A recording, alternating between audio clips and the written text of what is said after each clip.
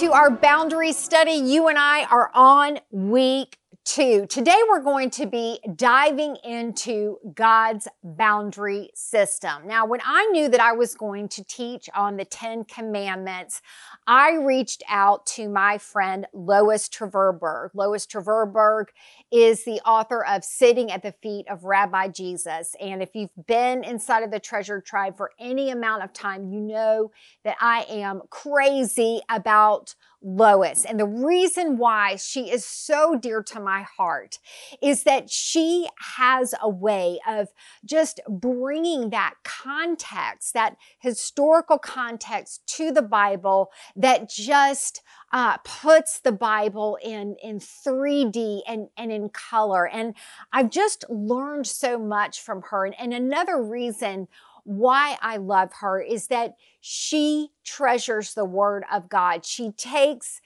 the Word of God very seriously. And so anytime I have a question or I just want to talk through things, in particular Old Testament, I love reaching out to Lois. And so when we were going to do the 10 Commandments, I reached out to her and I said, Lois, can I have some office hours with you? And she said, what? And I said, when I was in college, my professors would have office hours. And if I had questions, I could come by and at a particular time and talk to them. And so she agreed to. And so she and I sat on the phone for about 2 hours and I asked her tons of questions about something that she loves so much. And that is the Torah, the Old Testament, and God's law. And the truth is that the law is a part of God's boundary system, that all of God's principles, laws, and promises rest on a perfect set of boundaries established through His Word. And these boundaries, they hold for us the keys to life. And it reminds me of this scripture in Deuteronomy 32:47. These instructions are not just empty words. They are your life. I look at God's boundary system, His law, His word as life. But there was a time where I wasn't really sure where all the law fit in my life with grace and just how it all came together. And my friendship with Lois was pivotal in me learning to love the law of God. And the reason is because she gave me some wonderful context, which I am going to share with you today. You see, God's boundaries can become a burden and not a blessing when we don't see them His way. And so how we see God's law, it is very important. And so God's boundary system that's established through His Word, it's very specific for every area of our life. He establishes it for us out of protection and love for us. It gives us a safe environment in which to grow in relationship with others and with God. And God does not set these boundaries because He needs protection. He does this because He wants to give you and I these guiding principles in His life.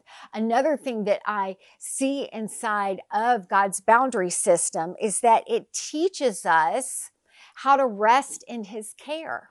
And it absolutely closes the door on codependency because the law, the way that it's set up, it pushes us to depend on God. And so it cultivates God dependency, and God's boundaries show us how to thrive in relationship with Him and with others. And so it's important that you and I look at these boundaries. And we also need to look at the boundaries the right way, because as I was saying, boundaries can become a burden, even when they're given by God.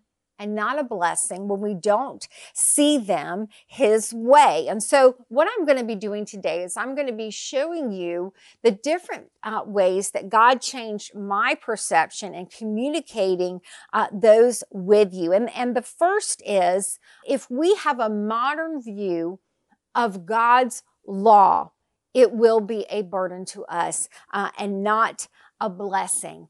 And what I mean by that is that when God brought the Torah on Mount Sinai, He was bringing it to the ancient world. And the ancient world, the way that it lived, was very archaic. It was very barbaric, no disregard for women. It was just really anarchy. And the reality is that when a king established a nation, the king was the one that created the laws. And normally, laws that kings would create would be self-serving. I mean, you see that in the book of Daniel, that the kings create these laws, even creating laws so that people will bow down and worship him. And so as God was giving Moses the Torah, it's really a significant event, right? Because here is the King of Kings and the Lord of Lords, and He is establishing His kingdom through these laws, through the Word. But God's laws were not self-serving like other kings. They were life-giving. They were very different from the other kings in the ancient world at this time. And you and I, right now, we can't see that because we're living in a day and time which has been influenced by the law. The truth about it is that the Torah transformed the world. It really did. Lois Treverberg has a friend that lives in Zimbabwe, and she runs an orphanage there. And Lois talks with her a lot about the fact that the Torah transformed the world. And you know, her friend says, you Westerners don't get it. You don't understand that when God brought the law, because in Africa, they live more in that ancient place. And so she says, you do not even understand how much the Torah brought love, justice, mercy, how it brought things like keeping an eye out for widows and the vulnerable, like women. The Torah transformed the world. And inside of Deuteronomy chapter 4, verses 5 through 8, listen to these scriptures. It says, look, I now teach you these decrees and regulations, just as the Lord my God commanded me, so that you may obey them in the land you're about to enter and occupy. Obey them completely, and you will display your wisdom and intelligence among the surrounding nations. When they hear all these decrees, they will declaim, how wise and prudent are the people of this great nation.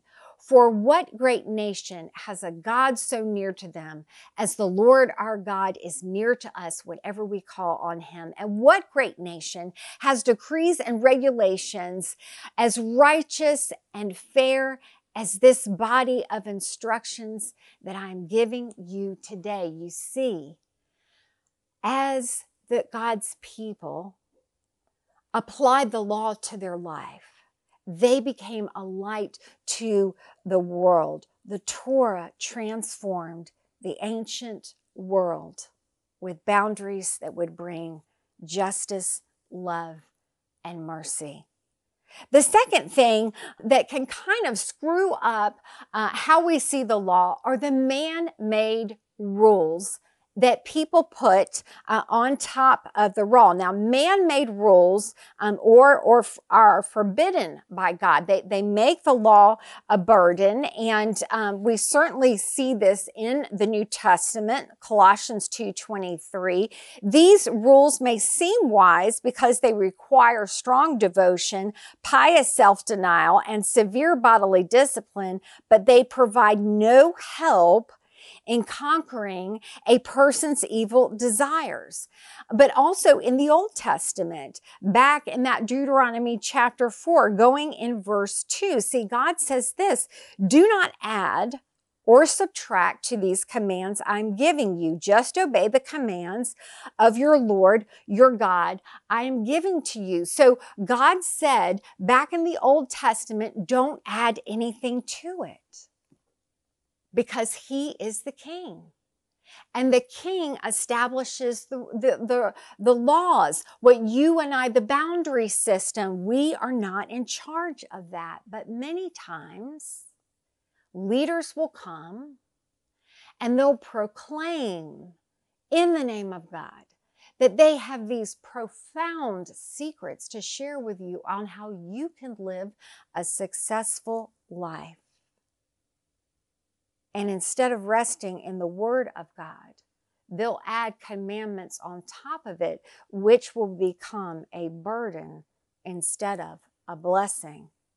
Ginger Duggar, who recently wrote a book called Becoming Free Indeed, her faith journey is her finding freedom from man-made rules without losing her faith and trust in God. She grew up with a religious system that looked like Christianity, but a man named Bill Gothard put all these man-made rules on top of it. And because Bill Gothard was held in this high esteem, she assumed that was truth. And here's what she says.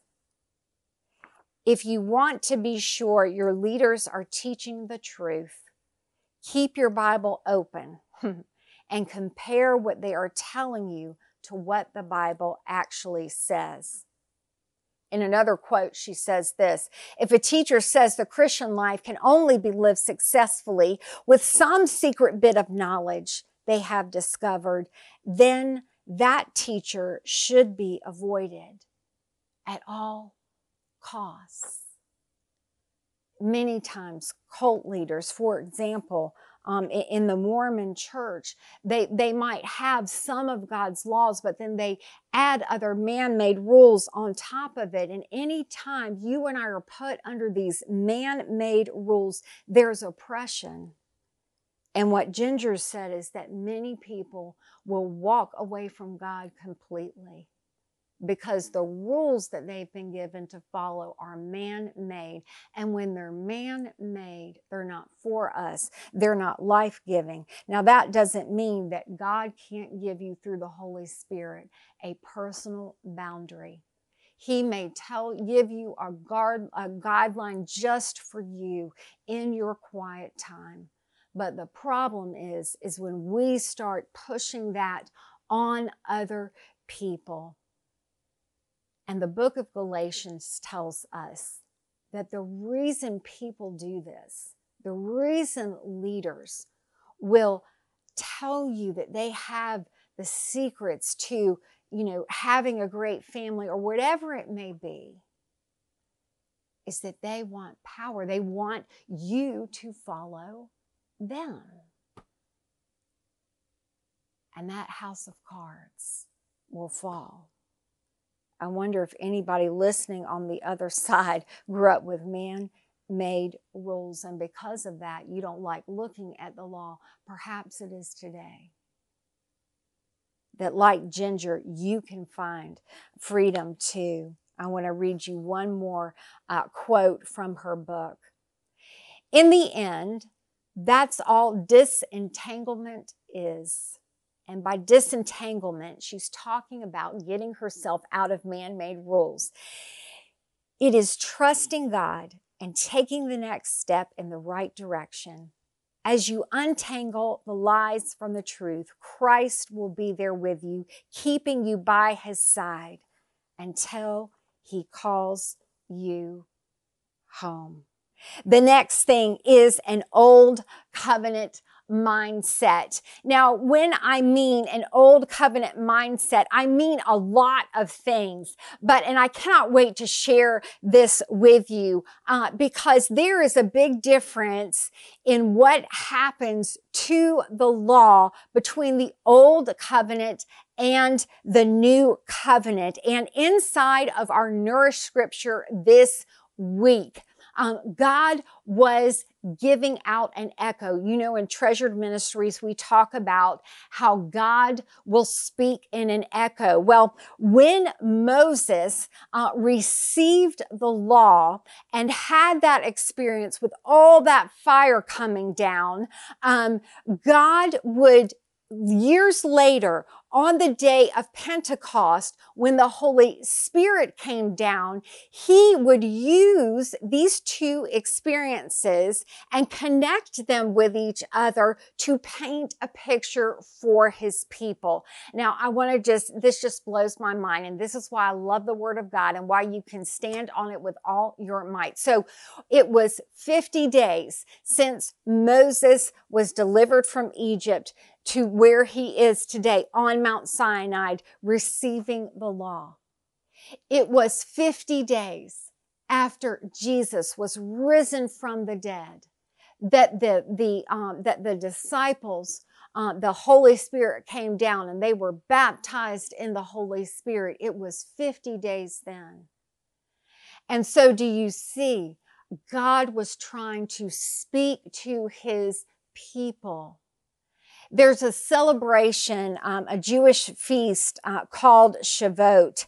And during Shavuot was one of those celebrations where there was a pilgrimage required. And so the Israelites at the time where the Holy Spirit came down, they were coming to the temple to celebrate Shavuot. And it's so cool because there have been baptism pools that are you can see now in this place where archaeologists have found these baptism pools. And so when they're baptized in the Holy Spirit, and then Peter baptizes 3,000 that day. You can see where this timing is so pivotal, and the pictures correlate. You know, we have fire coming down on the mountain, and now we have tongues of fire coming down as the disciples began to speak in tongues. And so God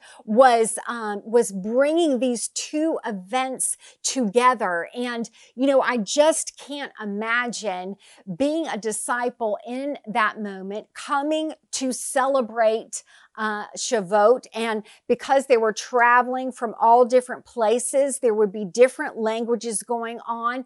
But you were there with the mindset of we are coming to celebrate the receiving of the law. And Exodus 19 and 20 were read during this ceremony. And so here you are, a disciple. And then this happens.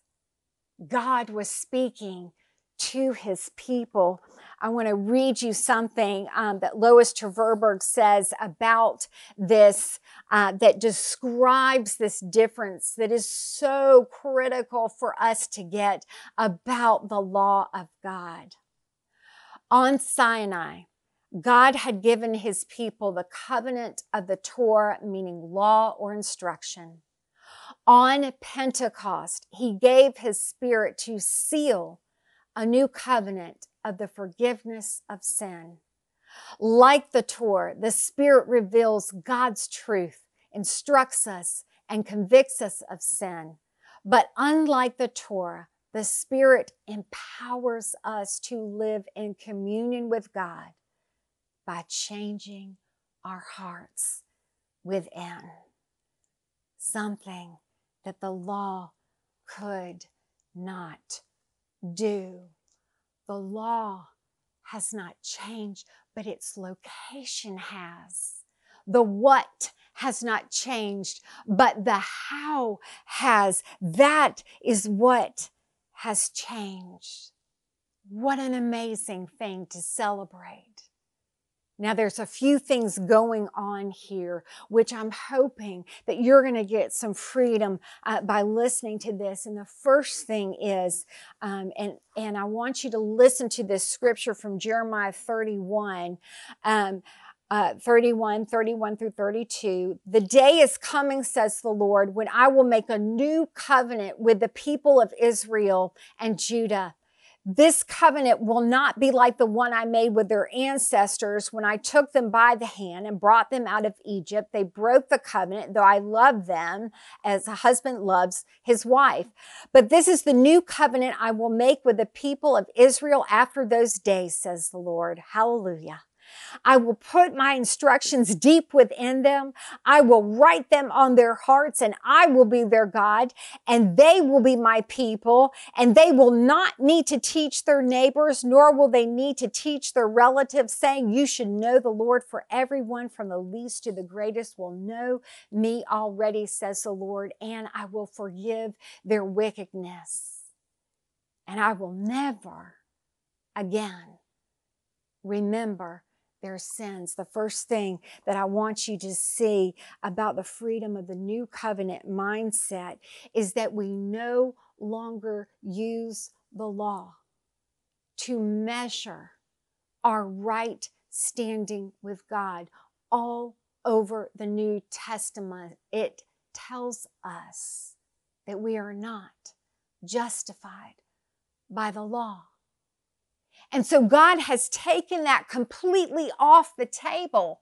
And so I follow him, not to get him to love me more, not to earn another star in my book. That's already taken care of. I know that my God is not only crazy about me, but that all shame has been taken away. Now I look at the law because I want a guide for how I should live, and because I want to know what's important to my God.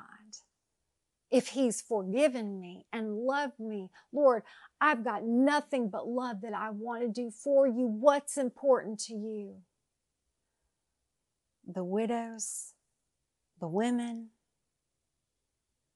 people, life.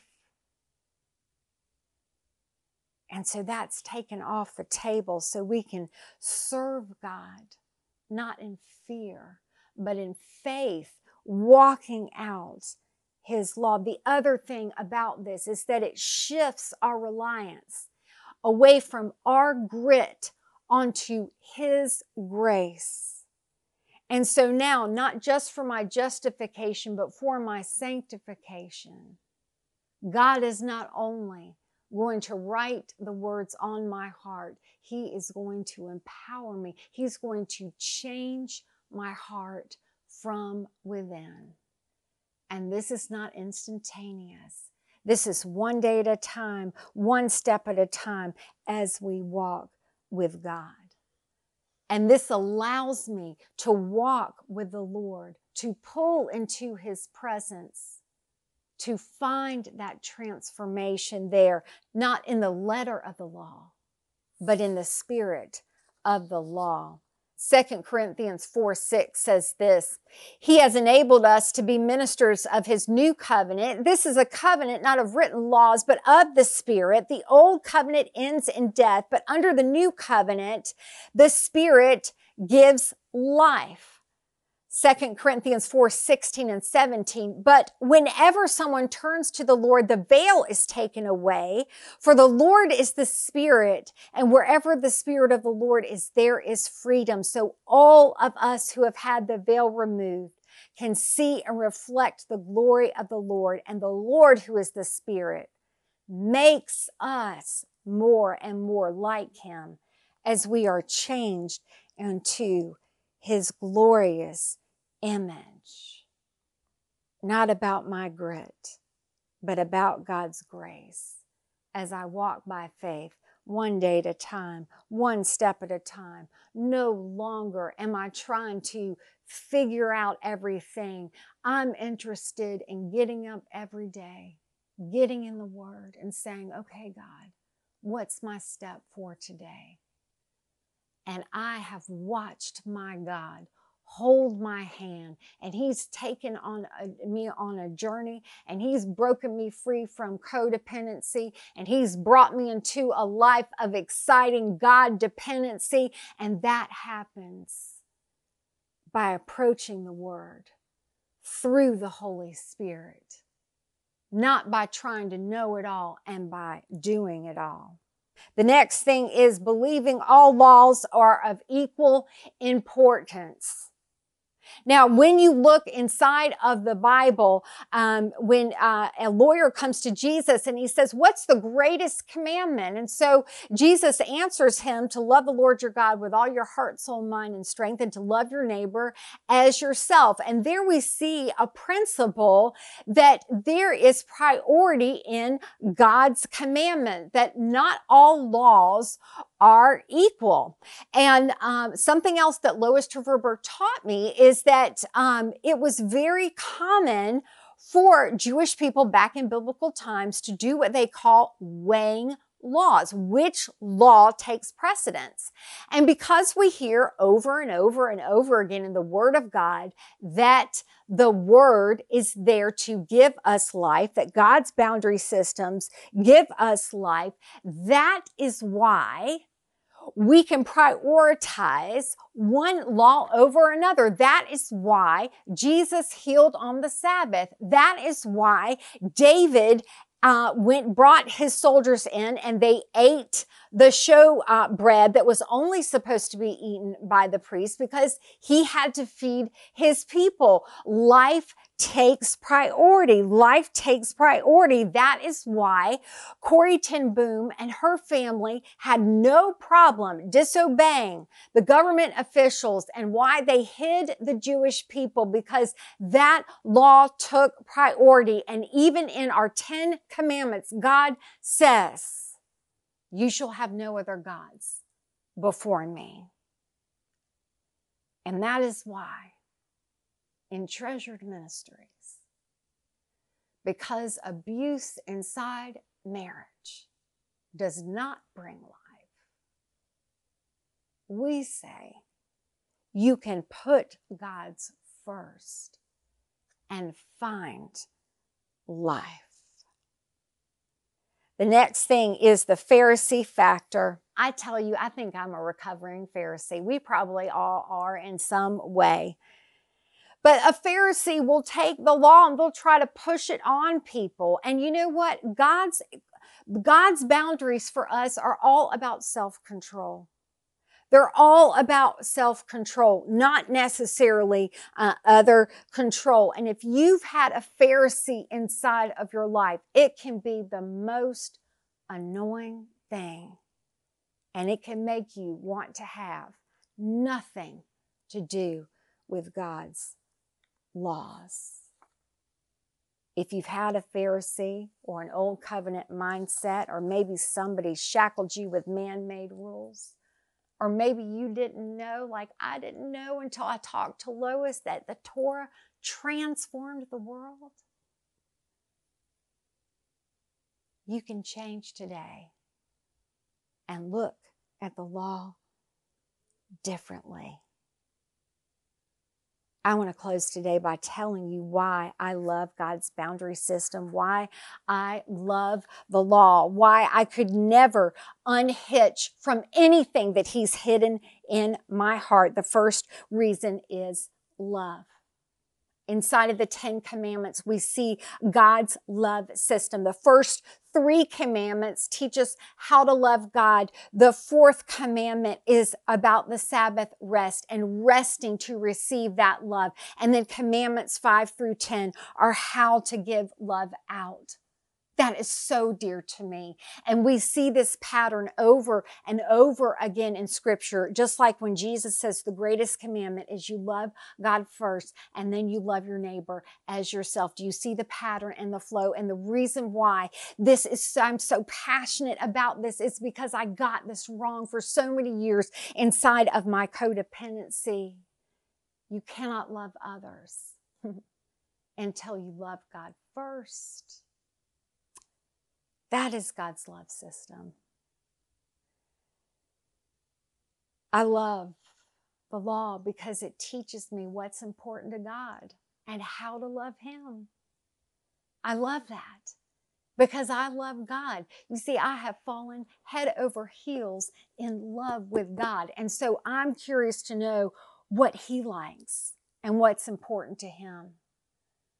My husband, Jim, actually cannot stand perfume. If there's any kind of scent, he actually has an allergic reaction to it. And gosh, I just didn't like hearing about that when we first started dating because I love some scents, some lavender, some essential oils, but I don't wear it anymore. Why?